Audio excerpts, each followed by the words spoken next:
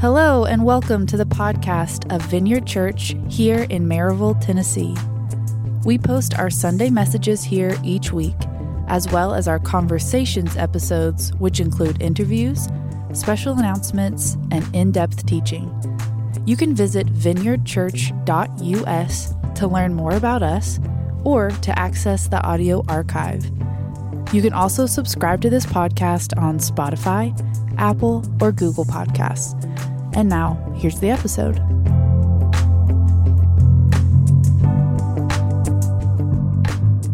Good evening, everyone. Merry Christmas. Whew, that was good. That was good. Well done. I feel that's fantastic. Well, my Christmas feels that much merrier because of you, so thank you. It's really good to be with you guys this evening. I love this time of year.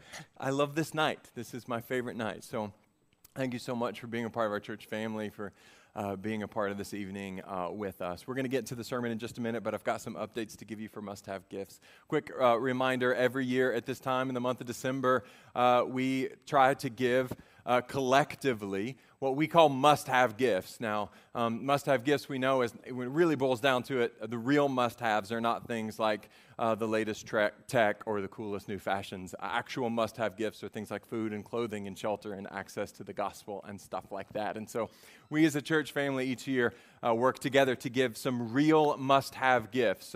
We set 3 this year with a goal collectively to reach all 3 of those would be $40,000. And we are working toward these goals all throughout to the end of this year. So I encourage you to give. But I want to give you guys an update on where we're at so far. The first need I want to highlight is the box. The box is our local need meeting system. This is how we respond to urgent needs in the life of our church and our community. And then we're particularly partnering this year with local schools to respond to urgent needs, kids who just don't have the basic essentials.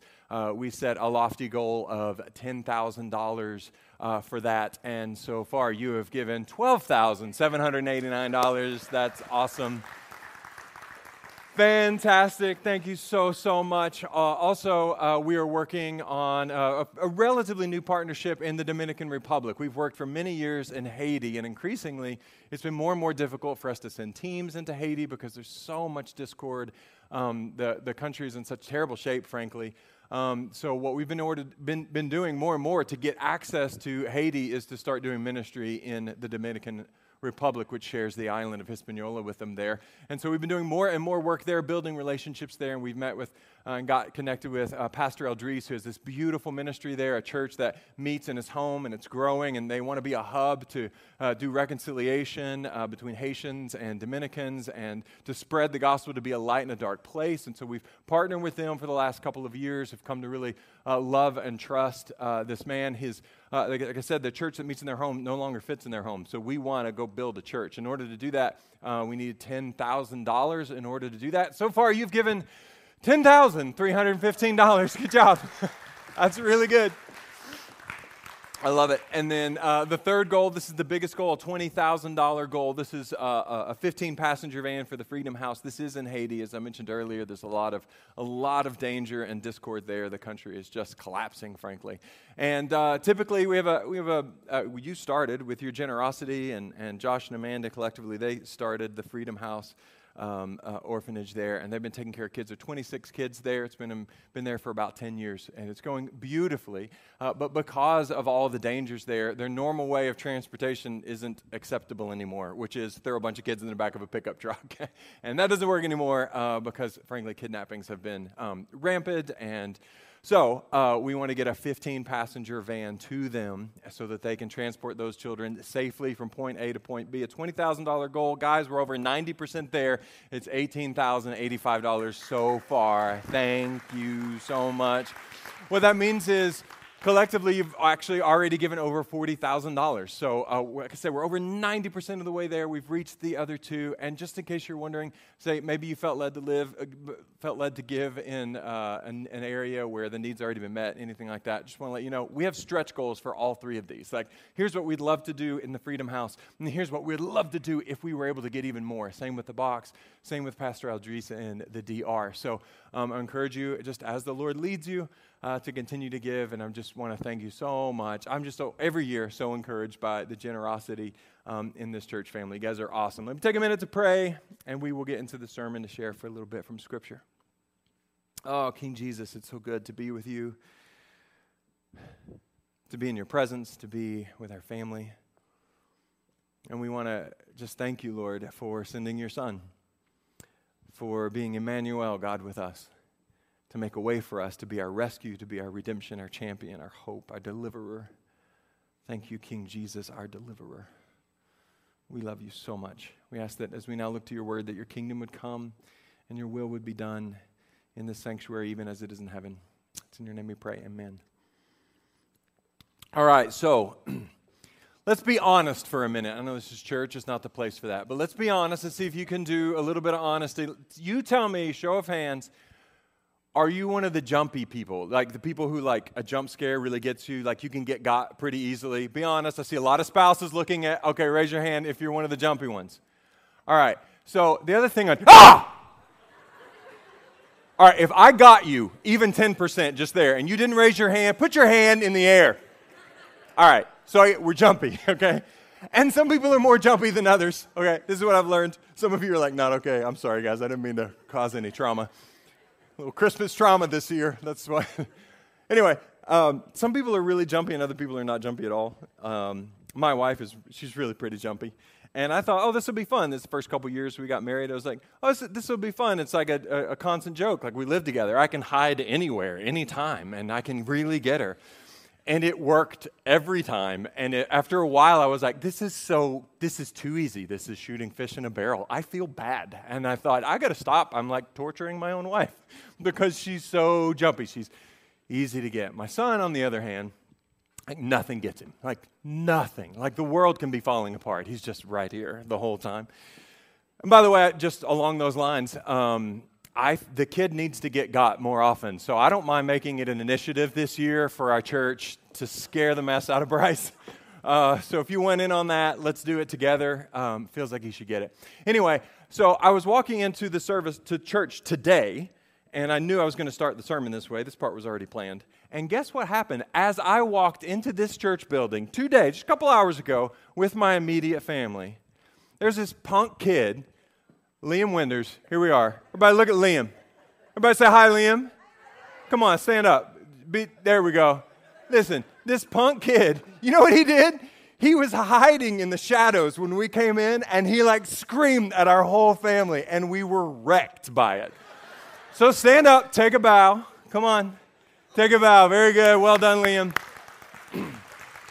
And it was so frustrating to me because it just demonstrated the point that I wanted to make. Sharon needed a minute. She was not okay. I asked Bryce about it later. I was like, did he get you? He was like, what are you talking about? He didn't even notice, okay? So some people just need to get got. Anyway, and some people are harder to get than others, but the easiest to get, the easiest ever in my life was my mamaw, okay? Mamaw Red, we called her. She died at 93 earlier this year. Wonderful lady, but the jumpiest lady ever. And toward the end of her life, of course, we're going to visit her. And then as older people, toward the end of life, as is often the case, whenever I went to go see her, she was almost always asleep. And she's so jumpy. And if you wake Mamaw up from a good deep sleep, you will, no matter how gently you approach, you will scare her half to death. And I did that a couple of times because I go in to visit her. And she told me, she was very clear. She was like, no, when you come, I want to talk to you. I want you to wake me up. And I'm like, but it scares you half to death. And she's like, it's okay. And the whole time, I just thought, one day I'm going to show up and I'm going to scare her all the way to death. I just thought, I don't want to make it about me, but I was like, I don't want that to be the last thought before she goes, Aaron, and she's gone, you know. So anyway, one of the last times I went to visit her, I walked in, and she was in a deep, deep sleep. And I tried to wake her the first time like she asked, and she was still just out, man. She was sleeping hard. And then, I hate to admit this, but some of you look really nervous. I'm not about to confess the murder of my Mamaw, okay? I didn't kill Mamaw. Relax. And if I did, it wouldn't be here.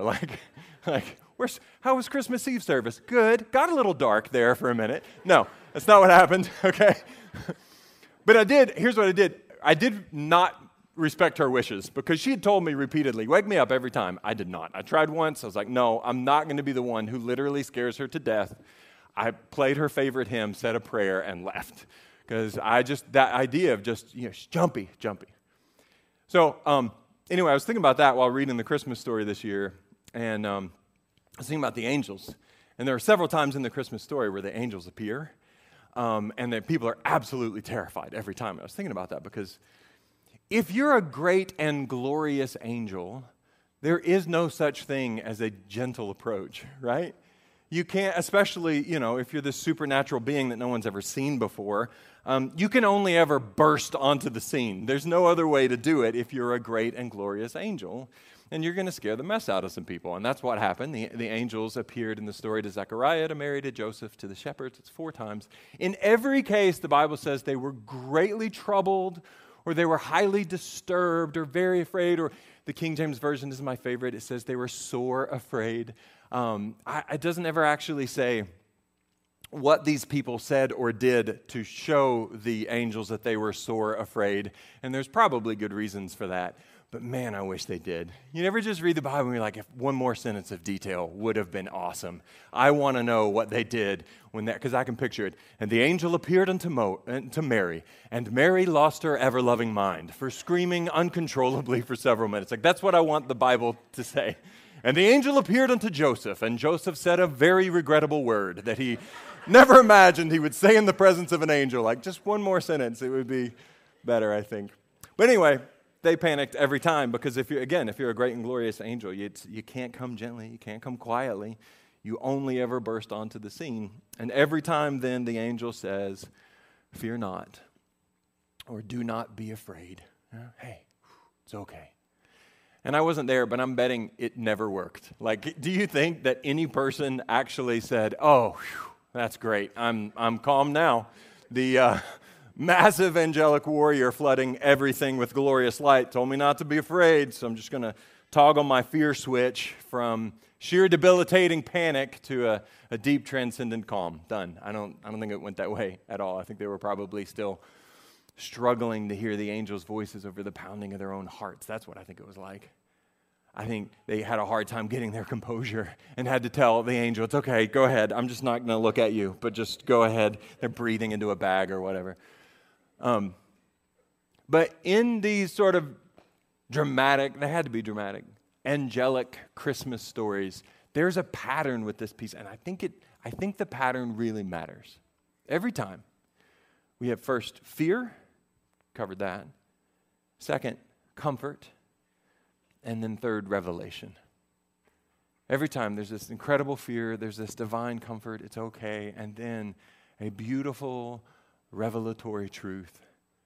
The King is coming. The King is coming. And as I said before, there was no gently waking mammal, And if you're a great, glorious angel, you can only ever burst onto the scene. It can't be gentle. It can't be subtle. But I think this matters as well. Jesus, when he came, he was so determined not to burst onto the scene. In fact, he went to incredible lengths to ensure that he did the opposite of that. Think about it. Jesus came in the most gentle, unassuming, unintimidating way. He came as an infant. Guys, babies are the opposite of scary. All right? Unless you have to take them home and keep them alive, that's terrifying.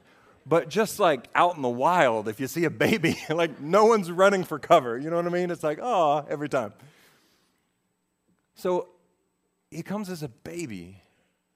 And not just that, a really poor baby from an unknown family and some armpit of a town in the middle of nowhere. And what's interesting is we had these extreme, intense, angelic encounters, and in all 4 of those people ended up actually getting to see the baby themselves firsthand. And I can only guess, and you could join me in that, but we could sort of guess the types of things that they were expecting to see when the King arrived. I mean, if you're one of the shepherds, you're going, we're going to go get to see the King of Glory. And the announcement of the King of Glory, there was a host of heavenly angels. They ripped the sky open from horizon to horizon and declared the greatness of the King, scaring us half to death. It was this incredible thing. So what kind of triumphant procession must be on its way? If the announcement, if the Evite is like that, then what happens when you actually see the King and he bursts onto the scene? So surely that's what they were expecting, but instead what they found was this squirming, crying infant in a feeding trough. Just weak and vulnerable and reliant. The King of Glory, reliant. Wearing a makeshift onesie and getting his diaper checked a lot because no one was sure if that smell was from him or from one of the angels, or one of the animals, not angels, they could have been there, one of the animals in a stable. Let's not run past that. He was in a stable. And I don't know what they were picturing, but I feel confident that smells and poop did not feature prominently as they pictured meeting the King of Glory. And yet there they find him. Can you imagine? I mean, here's the resplendent King of the universe. Would you like to hold him? Hold him? I'm always a little nervous holding a baby. Every time I'm convinced I'm going to drop the baby. 100 times out of 100, I'm terrified. I've never in my life dropped a baby, not once. I've raised 2 children. I'm proud to say I never dropped them a single time. But every time somebody hands me a baby, I'm panicking. Like, I'm going to drop it. I'm going to drop it. I had somebody ask me after a child dedication recently. They said, Pastor, how come you don't hold the baby like some pastors do? Is it because you're afraid you're going to spit up on your shirt right before you preach? And I said, no, it's not that. It's because I'm certain I would drop the baby in front of lots of people, and that feels like a career ender. You know, it's like, you know, the baby, the thing that everyone loves. I dropped one. Like, it's like, okay, not a lot of trust there. Can you imagine, though, in this, like, here is the one and only hope for all mankind. Be sure to support his head and don't. So think about then the contrast between these angelic announcements and then the incredibly humble introduction. Because, and hear me on this, that contrast was absolutely intentional. And the message is vivid. It is crystal clear. And the message is this. This king is unlike any king you have ever heard of.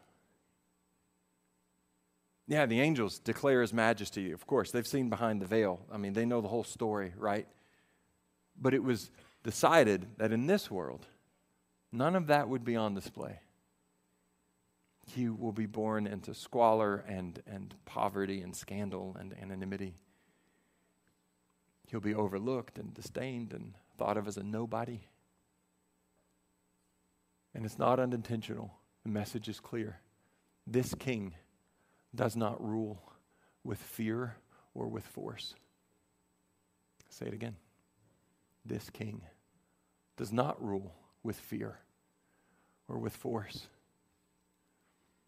Now, look, I'll be really honest. I know enough church history, and probably you do too, to know that there have been times over the course of history and ugly, forgettable moments when the church or people in the name of Jesus would try to rule or to manipulate, and to do so with fear and with force, and they've done so, regrettably, in the name of Jesus. But I want to be very, very clear about that. That's because those people lost the plot entirely, and they got completely out of touch with our humble King and out of touch with his fundamental nature. And I want to be clear, God never has blessed that. A better picture of the heart of Christ on this is Matthew chapter 20, verses 25 to 28. Jesus talking with his disciples, he called them together and said, "You know that the rulers of this world lord it over their people, and officials flaunt their authority over those under them. But among you, it will be different. Whoever wants to be a leader among you must be your servant, and whoever wants to be the first among you must become your slave. For even the Son of Man came not to be served, but to serve others, and to give his life as a ransom for many. Jesus came to serve, to sacrifice, to disadvantage himself, to be the last of all, and to be the servant of all, not to lord it over his people, not to startle them into fearful submission to him, but to gently invite them to accept a love that's greater than fear. 1 John chapter 4, 9 and 10, God showed how much he loved us by sending his one and only Son into the world so that we might have eternal life through him. This is real love. Not that we loved God, but he loved us, and he sent his Son as a sacrifice to take away our sins. Now verse 16, we know how much God loves us, and we have put our trust in his love. God is love. And all who live in love live in God, and God lives in them. And as we live in God, our love grows more perfect, so we will not be afraid on the day of judgment. But we can face him with confidence because we live like Jesus here in this world. And verse 18, man, don't miss it. Such love has no fear, because perfect love expels, it casts out all fear. If we're afraid, it's for fear of punishment. And this shows that we have not fully experienced his perfect love. Guys, did you hear it? It's just so clear and so direct. Perfect love, which is God's love, not ours. Perfect love drives out fear. And any kind of fear that we experience is just a distortion of his love. It's just a failure to fully embrace his character and who he is.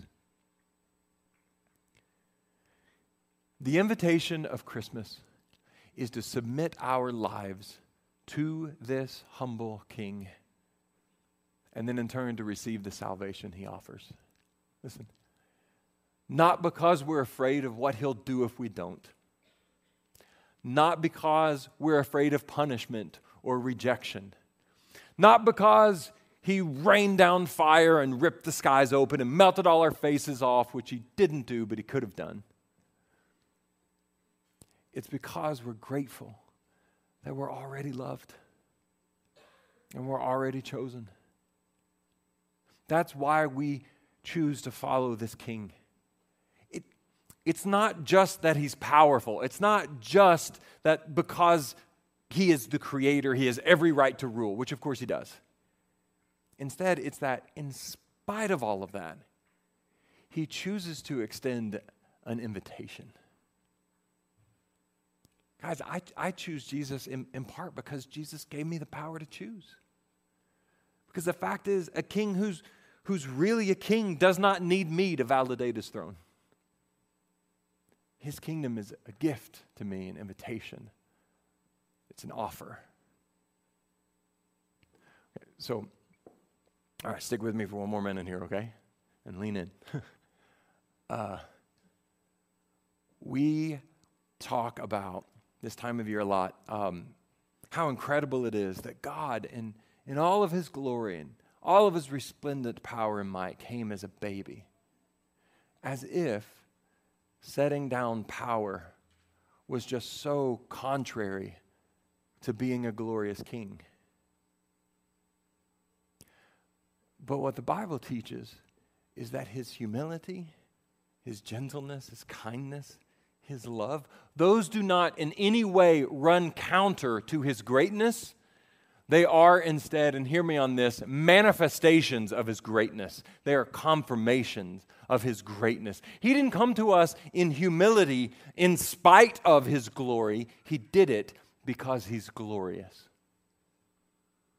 And we have a hard time getting our heads around this in this context. We have in the power-hungry world, a power-obsessed society and culture, and so this often fails to land because we define greatness as a flex, as domination, as lording over. But God comes gently and humbly and says, guys, this world has greatness all wrong. It actually looks like this.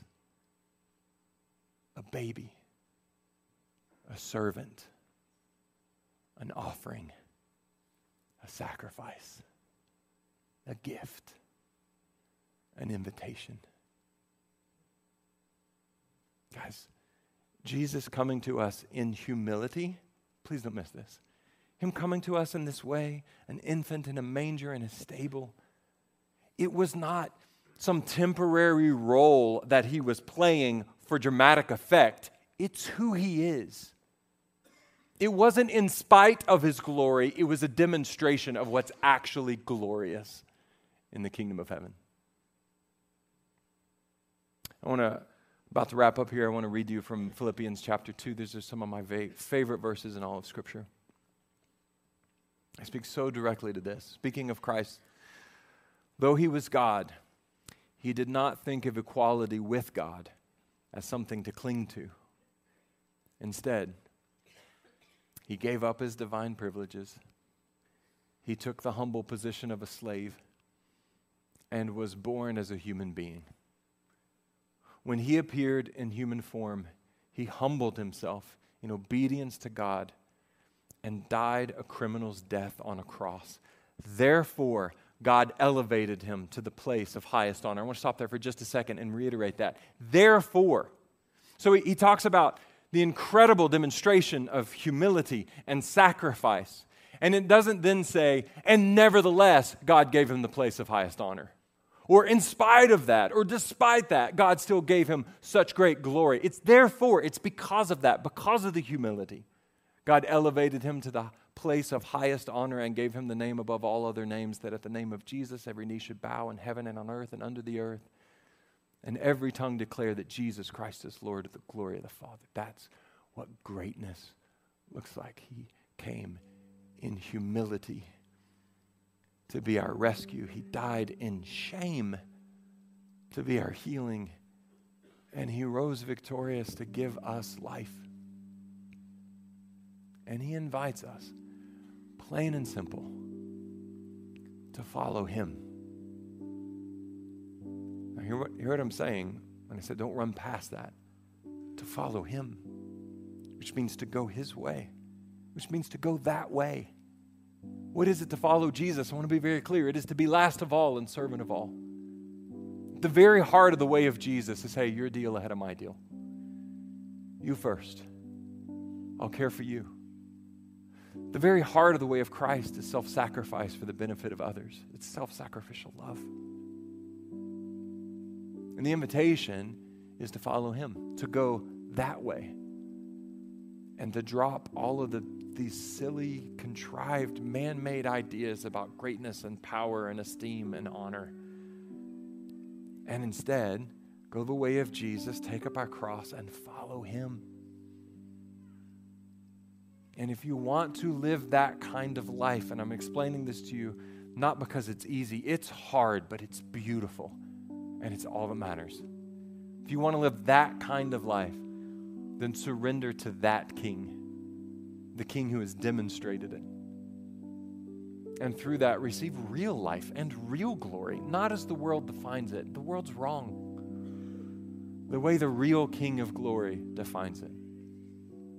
Humble and simple and beautiful and sacrificial and above all, love.